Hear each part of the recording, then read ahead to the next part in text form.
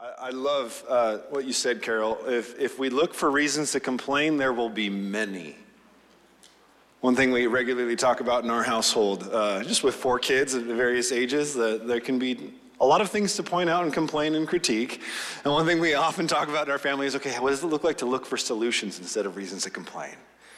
I think in the same way, when we look across the board at our community, when we look at the raising of our children, again, whatever school path you choose for your children, private, public, home, whatever it is, none of it's perfect, and yet all of it can be fruitful ground for discipleship and witness. And what does it look like to pray in that regard, that with what we have, we've seen that before in the Bible, right? Like Jesus can take one kid's lunch and feed everybody that's there. He can take our humble efforts and make it so much more as we turn our attention to the reality he's with us. That's what we're going to be looking at this morning. Yes, school has started already this week. Even over in our children's ministry, it's Promotion Sunday. Those that are like in grade levels have moved up to their next Sunday school class. But over here in the main service, we got a few more weeks left in our summer series through the Great Commission. And what we're going to be looking at this morning really focuses on what Jesus says to us about his presence with us. So if you have your Bibles, go ahead and open up to Matthew chapter 28. We'll be looking at verses 18 to 20 again. If you need a Bible, the ushers would love to give you one to use during the service. I'll have a lot of the verses up on the screen as well. If you don't own a Bible, we'd love for this to be our gift to you, that you can use and take with you. But in Matthew chapter 28, verses 18 to 20, this is what we've been looking at. This is week 7 out of 9 weeks that we're going to spend looking at this passage.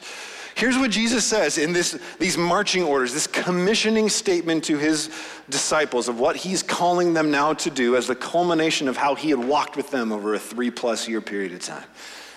Jesus came and he said to them, "All authority in heaven and on earth has been given to me. I didn't wrestle control. I didn't claim something that wasn't mine. My Father has entrusted all authority to me, and I've demonstrated my authority in the way that I bring life and blessing and healing to those around me. All authority is mine. I'm King of kings and Lord of lords." Amen?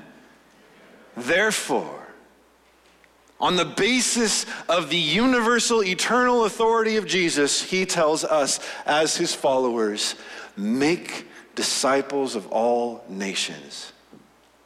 And do this by going to all nations and by making disciples as you go, by baptizing those who believe in this name of the Father and Son and Holy Spirit.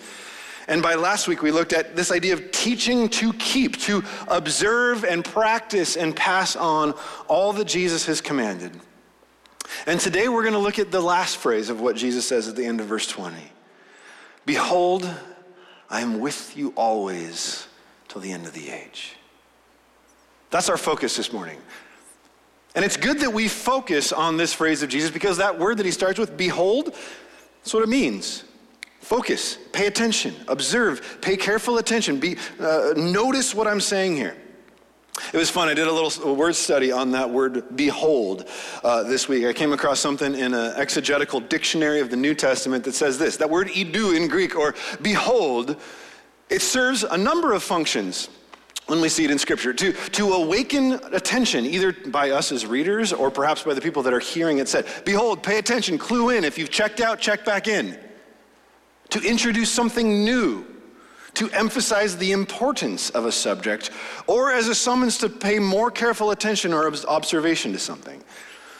And I guess what I would say is here in Matthew 18 or 28 verse 20, all of these things fit in what Jesus is saying. Behold, I'm with you always. Jesus is saying, pay attention. Pay attention to my presence with you. Not only that, he's saying, I'm introducing something new. Listen in, because there's something new about the way that I'm with you now as a result of what I've just accomplished. He's wanting to emphasize the importance of his presence with us in the mission that he's called us to accomplish. And for all of those reasons, it is well worth our time to give careful consideration to Jesus' words here. Amen? So as we walk through this idea from the Great Commission, what does it mean that Jesus is with us always to the end of the age? There's 3 main points I'm going to hit on today. First, we need Jesus with us. It's essential. We cannot accomplish the mission that he's given us without him. But not only is Jesus with us because we need him, He wants to be with us. We're going to trace that for a second and just see the relentless desire of God throughout his story to be with his people and to overcome the obstacles that create separation between us and him. Jesus wants to be with us. And then the third thing we're going to look at is this idea of, well, how is Jesus? How is Jesus with us always to the end of the age? That's where we're going to look. But the thing, again, that I want to start with is this idea that we need Jesus with us. We cannot accomplish the mission that he's given us of making disciples of all nations without him. And I'm not just talking about Cornerstone as one local church that seeks to engage in this mission. Even if you take what we call the universal church, made up of all believers in all places throughout all of time, even that collective group of people that cannot be numbered, we're still not up to the task. We're still not sufficient for the calling that Jesus has given us.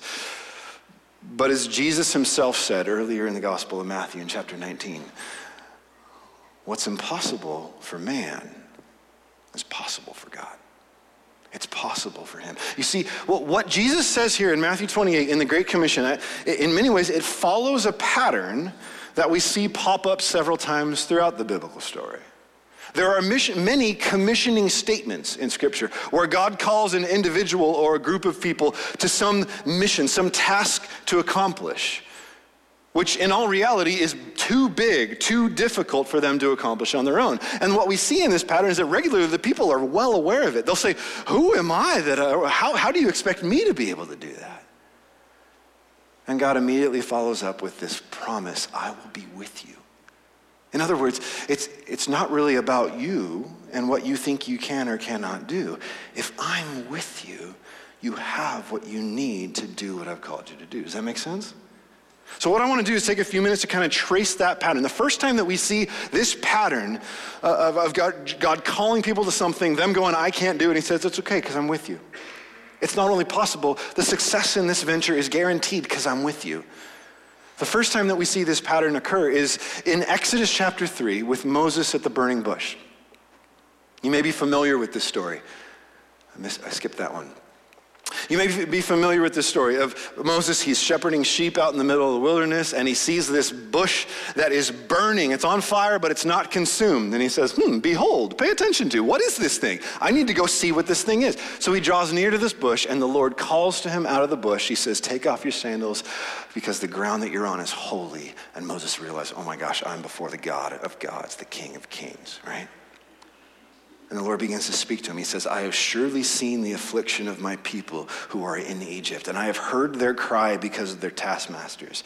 I know their sufferings, and I have come down to deliver them out of the hand of the Egyptians and to bring them into the land that I promised them, the land, this good, broad land flowing with milk and honey. God says, I know the problem that's going on, the way that Pharaoh is mistreating my people, and I'm here to rescue them.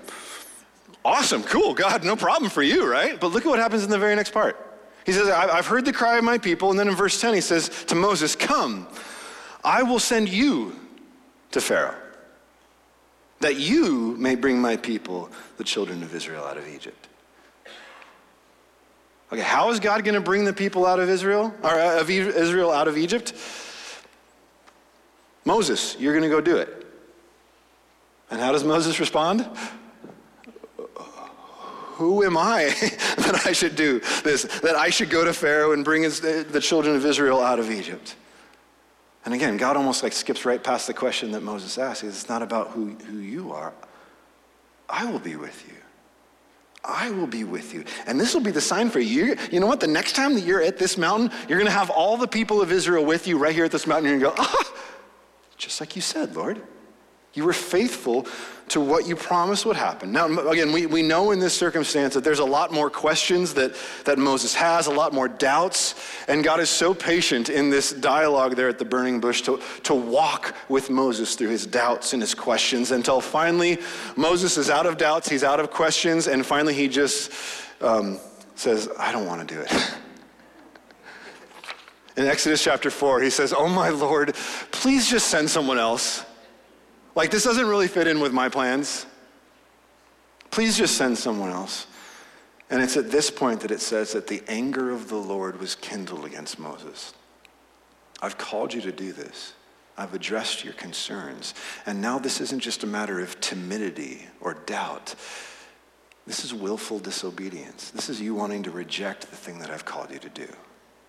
And yet for the way that the anger of the Lord is kindled, look at how patiently he still walks with Moses. He says, your brother Aaron, I know he can speak well. I'll send him with you.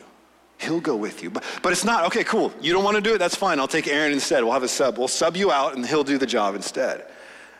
He doesn't let Moses off the hook. He says, you're still going to go and you're still going to do this. He calls Moses to still be faithful. But I love what he says there in verse 15. Again, the repetition of this promise. He says, I will be with you. If you're concerned that you don't know what to say, I will be with your mouth and with Aaron's mouth, and I will teach you both what to say.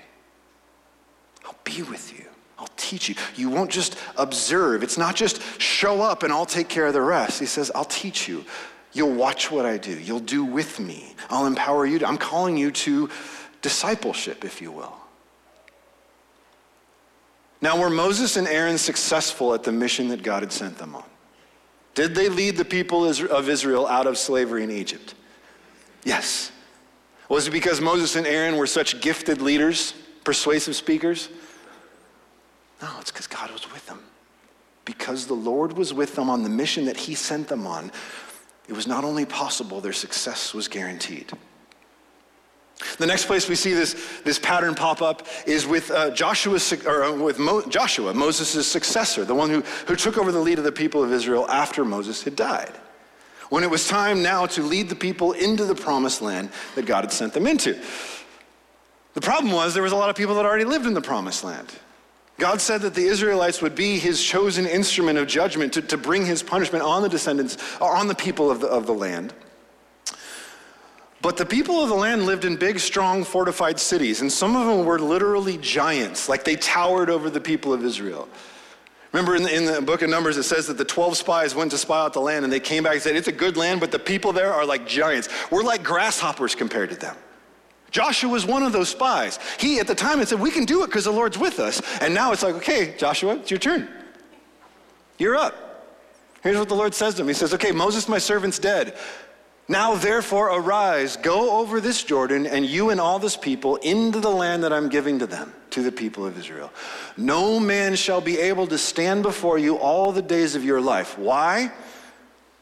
Because just as I was with Moses, I will be with you. I will not leave you or forsake you. And look what happens next.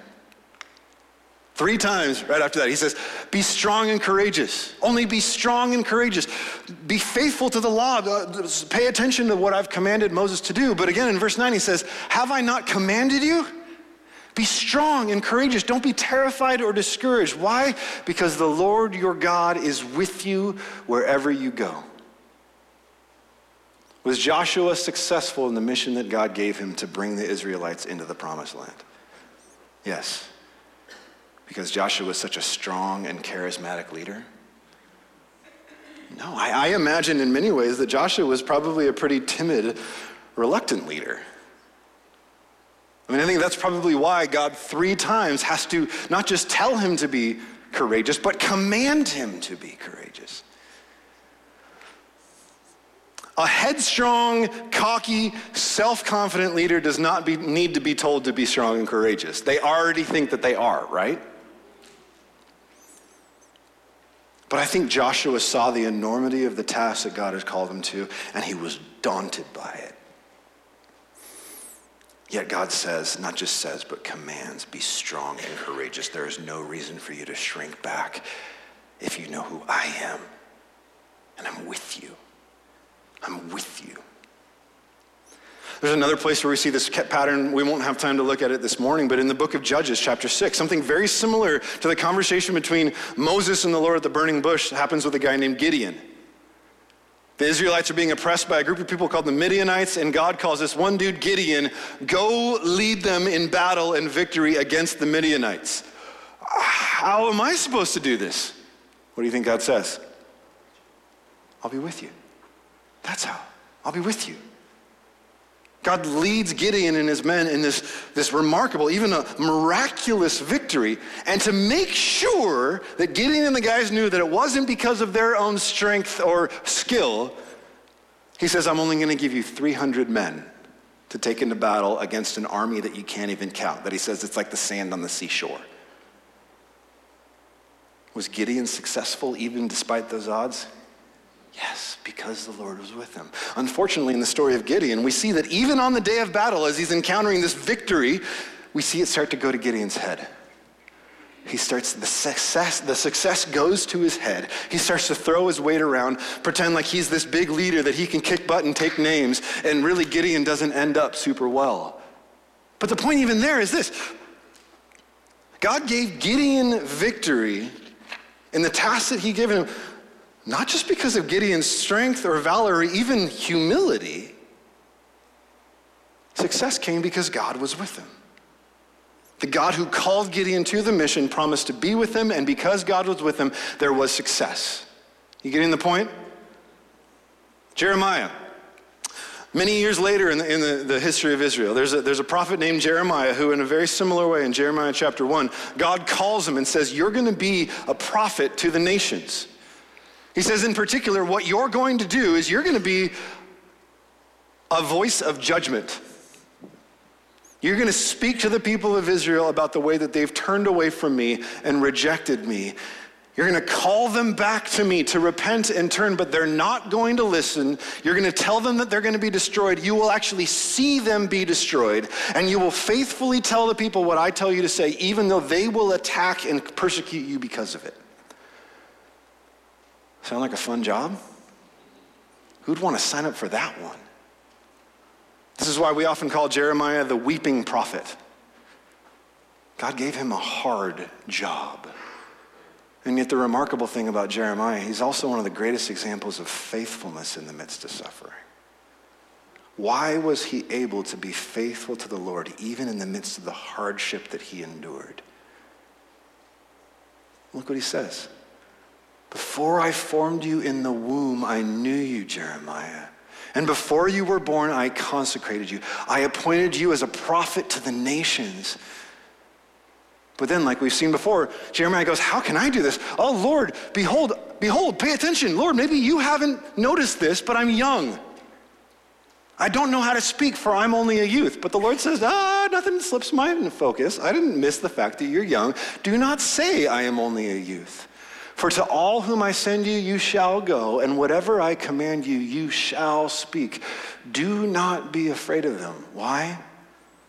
For I am with you to deliver you, declares the Lord. He says to him a little bit later, dress yourself for work. Arise, say to them everything that I command you. Do not be dismayed before the people, otherwise I will dismay you before them.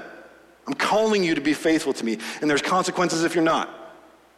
And behold, I make you this day a fortified city, an iron pillar and bronze walls against the whole land, against the kings of Judah, against the whole land, against its officials, its priests, and the people of the land. They will fight against you, but they shall not prevail against you. Why? I'm with you. I'm with you to deliver you. How did Jeremiah succeed in the difficult, painful mission that God gave him? Because God was with him. Okay, so take all of that, this pattern that we've seen with Moses, Joshua, Gideon, Jeremiah, and bring all of that with you into the Great Commission. The mission that Jesus has given us as his followers is different from what he gave to Moses or Gideon or Joshua. It's not to lead one nation in some sort of military victory or deliverance over another nation. The mission that Jesus has called us to do encompasses all nations. Not through force exerting our will and military might, but through discipleship. Teach them. Help them to learn from me, become like me, trust me, help others to do the same. Disciple the nations by going and baptizing and teaching them. Again, think about the pattern with Moses and the guys. When you read those words, are we supposed to feel capable of that mission on our own? No. We're meant to feel overwhelmed. Who are we that we should be able to do this, Lord? And just like he did with Moses, with Gideon, with Jeremiah, I will be with you always to the end of the age. Because Jesus is with us, success in our mission of worldwide discipleship is not only possible, it is guaranteed. Do you see that? But it's not just that Jesus is with us because we need him. He knows we need him. But the thing that we see clearly in Scripture is that Jesus wants to be with us. He wants to be with us. This is something that I've preached on several times before. We've done whole series where we've walked through this idea of God's relentless desire to be with his people. A few summers ago, I did a summer series, just even talking about this idea, what does it mean that we're made in the image of God, and how even that idea is connected with God's desire to share his presence with us and mediate his presence through us to the world. 2 different times during the Christmas season, we've done Advent series, where we've walked through this story of Emmanuel, God with us. Remember, that's one of the names that's given prophetically to Jesus in Isaiah 7. Emmanuel, God with us. And we've shown how this idea of God with us doesn't just start with Jesus.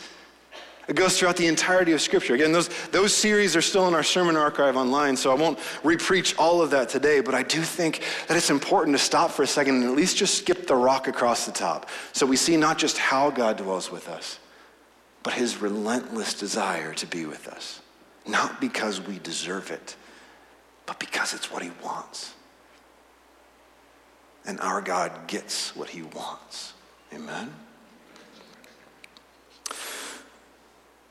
In the beginning, we read of God walking with Adam and Eve in the Garden of Eden in the cool of the day. It's this really beautiful picture of just intimate, close-up fellowship, the sharing of life together in a beautiful world, a beautiful garden that God created as the place where he would dwell with his people. But yet in that same chapter of Genesis 3 is when we read of Adam and Eve rebelling against God, turning away from him, saying, we want to take the lives, the bodies, the minds, the world that you've given us and do our own thing with it to our own destruction. We see in Genesis 3 how God then banishes and drives the man and woman from that garden, from that special home that he created for them to be with him. And it's tragic, but praise God, it's not the end of the story, right? From the moment that they rebel against him, God was already unleashing a plan of redemption, a way to bring us back to him. Again, not because we deserve it, we clearly don't, but because it's what he made us for. We looked earlier at how God called Moses to bring the people of Israel out of slavery in Egypt, and we saw how Moses was successful in that mission because God was with him. In the book of Exodus later on, we read of how God brought the people to the foot of Mount Sinai, that same mountain where he appeared to Moses in the burning bush. And he said, here's why I did this. I bore you on eagle's wings. I brought you to myself so that you might be my people and I would be your God. You're living in tents in the middle of the wilderness, so here's what I want you to do. Make a really big tent for me and put it right smack in the middle of the camp because I want to be with you. Yet the reality is, with that tabernacle, that tent that God made, there was the need for separation and distance and boundaries. He made it very clear to them how close or how far they needed to stay from where his presence was focused within that tabernacle, lest he break out against them.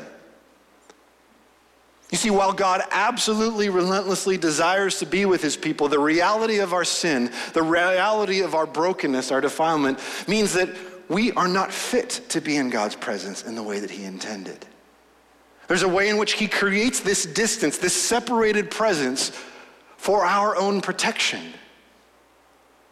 Because there are real obstacles. Our sin, our rebellion creates real obstacles and separation in our relationship with God. But those obstacles, praise God, would ultimately be overcome through Jesus Christ. The amazing thing about Jesus Christ, we see an even greater way in which God dwells with his people. Not in a tabernacle or a tent or even a temple, a big grand building, but in a person. That is the glory that though we have a table set up already, we're looking forward to celebrate in December. that God took on flesh, that Jesus is God who became flesh, human, just like we are, to draw closer to us than ever before since the Garden of Eden. That Jesus is God who came to be with us, to call us back into relationship with him. He's a God who does not stand off from our brokenness. He draws near to the sick and the sinful with healing and with forgiveness. It's beautiful. He called people, come, be with me, follow me, learn from me. Come learn how to do life with me. But in some ways, one of the puzzles when we look at the life of Jesus is just this question of how can he be so close? How can Jesus come so close to us when previously he told the people of Israel to stay back at a safe distance for their own safety? The reality is that Jesus came not just to be with us, but to overcome the obstacles that made it hard for us to be with him, that made it impossible for us to be with him. That's what his death and resurrection are all about. Through his death and resurrection, Jesus gained victory over those things that separated us from him. Our own sinfulness, death, Satan himself. He gained victory over those things in order to bring us back to himself. I love the way that Peter puts this in 1 Peter chapter 3 when he says this. For Christ, Jesus, he also suffered once for sins. He was righteous and we are unrighteous, and yet he took our place. The righteous for the unrighteous. Why? So that he might bring us to God. Fulfill his own desire to be near to us, to bring us near to him. He was put to death in the flesh, but made alive in the spirit. So take all of that again now and bring that with us back into this great commission. When Jesus says, behold, pay attention, focus in, I'm telling you something new. Can you almost hear the excitement, the anticipation in Jesus' voice? I'm with you always because of what I have just accomplished. I know you don't fully understand this yet. I know that even coming to this mountain, you're worshiping me and you're doubting at the same time. We'll talk about more about that next week.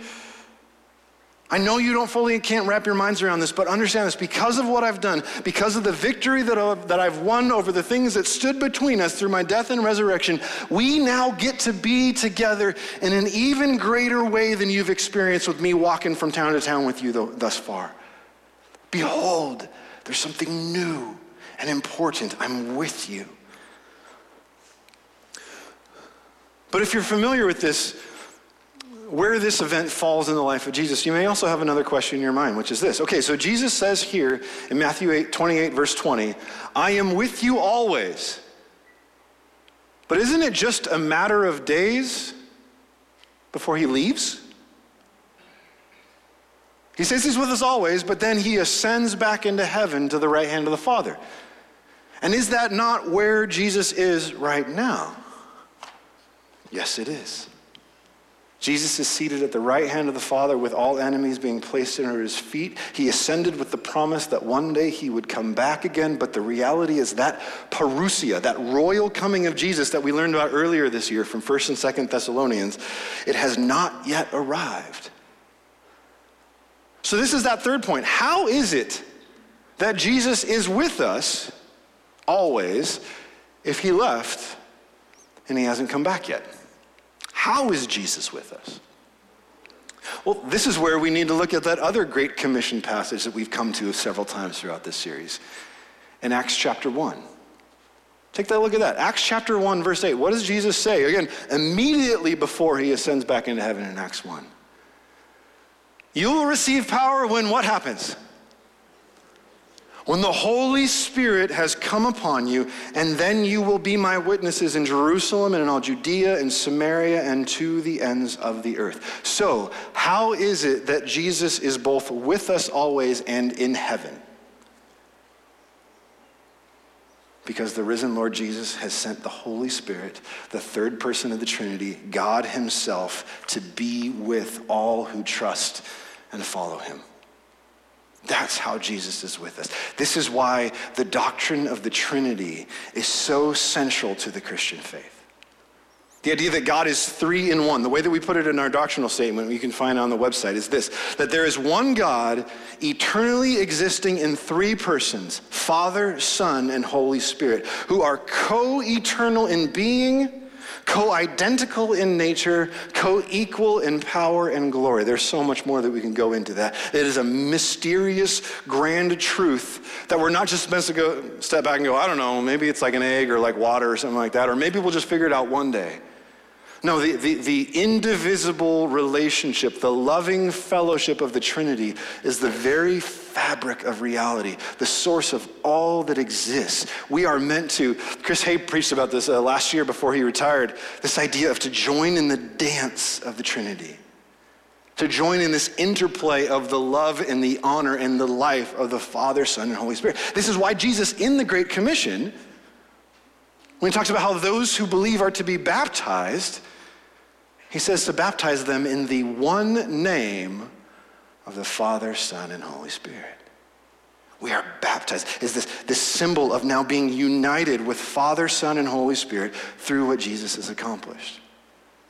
Understand this. This is why Jesus is such a big deal, and what he has accomplished is such a big deal. The Father, who is God, sent the Son, Jesus, who is God, in the power of the Holy Spirit, who is God. So that through his life, he would testify and announce the goodness and demonstrate the goodness of God's kingdom to us, and then accomplish our rescue through his death and resurrection. And then having done that, having risen again, Jesus, the Son who is God, ascended back to the right hand of the Father who is God, and sent the Spirit who is God to dwell in and empower all those who trust in Jesus. And because the Father, Son, and Holy Spirit are one, triune, even though Jesus is in heaven, he is also with us always to the end of the age. Why? Because the Spirit who is one with him and the Father is with us. I love the way that Paul puts this in Ephesians chapter 2, when he says that through Jesus, we both have access in one Spirit to the Father. 3 in 1. This is good news. Such good news that Jesus himself in John 16 told his disciples, it's to your advantage. It's better for you if I leave, so that I will send this Spirit. How can that be? How can it be better for Jesus to leave? Well, think about it this way. Jesus is God and man united in a singular human being. But we see throughout his ministry that God dwelling with us in Jesus as one man is limited, like we are, to one place and one time. But the Spirit, God dwelling not just in one man, but in all who trust and follow Jesus, is with us always, in all places, at the same time. How amazing is that? This is even better than the tabernacle. This is even better than Jesus himself. The Spirit dwells in us in order to empower us to fulfill the mission that Jesus has given us. I'm going to come back in just a second to talk more about how he empowered. What does he do in us to enable us to accomplish our mission? But before we do that, I want to point us forward to what is yet to come, because even as amazing as it is that the Spirit has been given to us to be God with us, there's an even greater Emmanuel coming. There's an even greater, the fulfillment, the grand conclusion of the story of God's desire to be with his people. We find in Revelation 21, as John receives this vision and then tries in some way to put it in words that can help us capture something of the picture of the grandeur of what he sees. Look what he says in Revelation 21, verse 1. Then I saw a new heaven and a new earth, for the first heaven and the first earth had passed away and the sea was no more. Whoa, okay. And then I saw the holy city, New Jerusalem, the place where God's presence would dwell in the midst of his people. There's a God and man togetherness, even in just this idea of Jerusalem. He says, I saw this new city coming down out of heaven from God, prepared as a bride adorned for her husband. And I heard a loud voice from the throne saying, behold, pay attention, focus. This is important. I'm telling you something new. Behold, the dwelling place of God is with man. He will dwell with them, and they will be his people, and God himself will be with them as their God. It gets better. He will wipe away every tear from their eyes, and death shall be no more. Neither shall there be mourning, nor crying, nor pain anymore. Why? Because the former things will have passed away. And then he who was seated on the throne, our God, says, behold, pay attention, I am making all things new. What a day that will be, church. It's coming. It's not here yet. This is coming at the end of the age. But until then, through the Spirit, Jesus, as he says in the Great Commission, is with us until the end of the age. And he is with us so that we might devote ourselves to the mission that he's given us, to make disciples of all nations. That's why we're here. To proclaim the gospel of Jesus as King to all nations, as a testimony to them. And then, as Jesus said in Matthew 24, the end will come. The church will be successful in our mission to disciple all nations. I don't know if that means necessarily, like maybe perhaps some of you who hold more of a post-millennial understanding of last things, that means that there will be a pervasive Christianization of all nations. But I think what we see, like in Revelation 7, we see this multitude of people from all nations. Disciples will be made from amongst every people group. We will be faithful to the mission. We will fulfill the mission that Jesus has given us. Why? Because we're so great? Because God is with us, always, till the end of the age. Let me wrap up with this. The Spirit of God is with us to empower us for mission, I would say, in 3 ways. I won't go into detail on this. If you're someone who likes to pull out your phone and take a picture of slides, do this one. Come back to this one as something to read and study later. As we look at the New Testament, what is it the Spirit does? He's with us. That's awesome. Because God's with us, our mission can be accomplished. It will be accomplished because God himself has committed himself to it. But what is it that the Spirit does in us to empower us to fulfill this mission? I would say it kind of boils down to these 3 things. Number 1, if being a disciple is about becoming like our teacher, the Spirit is the one who transforms us into the image of Jesus. 2 Corinthians 3 talks about that. Not all at once, but from one degree of glory to another, we are transformed to be like our King. That's good news, amen? Second thing that we see very clearly, that the Spirit is in us. He's been given to us to unite us together as God's people. That's very clear in the New Testament, particularly in Ephesians and in 1 Corinthians. As a matter of fact, a lot of the verses that Christians like to argue about spiritual gifts and how they're supposed to work or not work in the church, the one thing that's super clear in those passages is that the reason why the Spirit gifts believers in different ways for different things is to unite us, to weave us together and build us up, as Paul says in Ephesians 4, to the measure of the stature of the fullness of Christ, as the body of Christ, the people of God, build one another up in love. How does the Spirit equip us and empower us for our mission? He makes us like Jesus, and he makes us one with one another. And then as we saw clearly from Acts 1, the Spirit is here to empower us to witness, to speak in clear ways who Jesus is and what he's done. And not just speak in clear ways, but then to demonstrate through our lives the reality that, yes, Jesus is King. Yes, his rule is good. Yes, sin can be put to death and we can grow in righteousness. Yes, even deep hurt that we've done to one another can be reconciled and mended and made new. And otherwise, what this means is that all 3 of these things go together. Our witness to the nations must be coupled with this idea of transformation and unity in our lives together. It's what actually lends credibility to the message that we speak. Not just talking about Jesus, but demonstrating the goodness of his rule through our lives. Even when we witness or evangelize or tell others good news about Jesus, we do so as disciples, those who are learning from Jesus and trusting him, to becoming like him, so that we might help others do the same.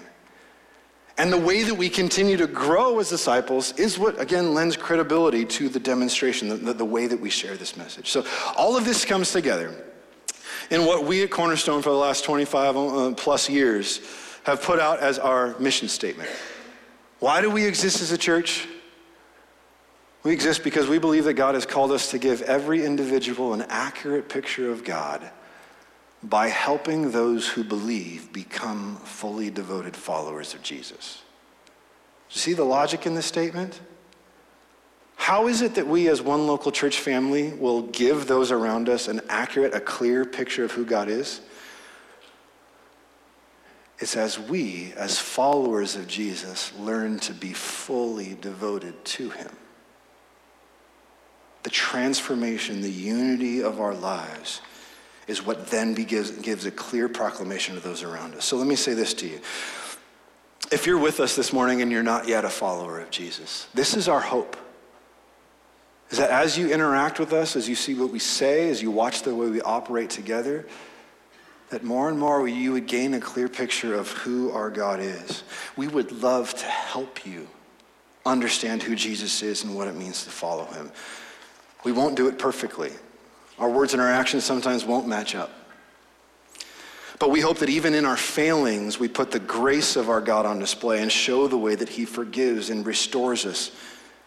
And even through our failure, transforms us to be more like Jesus.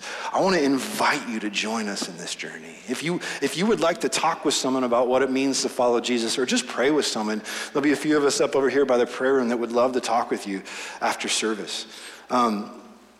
I'm going to invite Billy and the band to come back up here. We're going to sing one more song, and then kind of like we talked about last week, Todd and Pat and Linda McCoy will come up and talk a little bit more about Pat's retirement. But before we move on, I want to say this to those of you who are believers. Would you stand with me if you are able? And you can stay standing as we sing this song. As we've made a practice throughout this series, I want to speak the words of this commission over you, over us as a church family. All authority in heaven and on earth has been given to Jesus. Therefore, let us go and make disciples of all nations and make disciples as we go, baptizing them in the name of the Father, Son, and Holy Spirit, our God who is three in one, and teaching them to keep, to observe, and practice, and pass on all that Jesus has commanded us. And behold, pay attention because it's important. Jesus is with us always to the end of the age. And because he is with us, success in our mission is not only possible, but guaranteed. Amen? Amen. In that regard, let us sing to our King and ask him to build our lives and make us faithful, available, and teachable for this mission that he's given us. Love you guys. Thank you so much.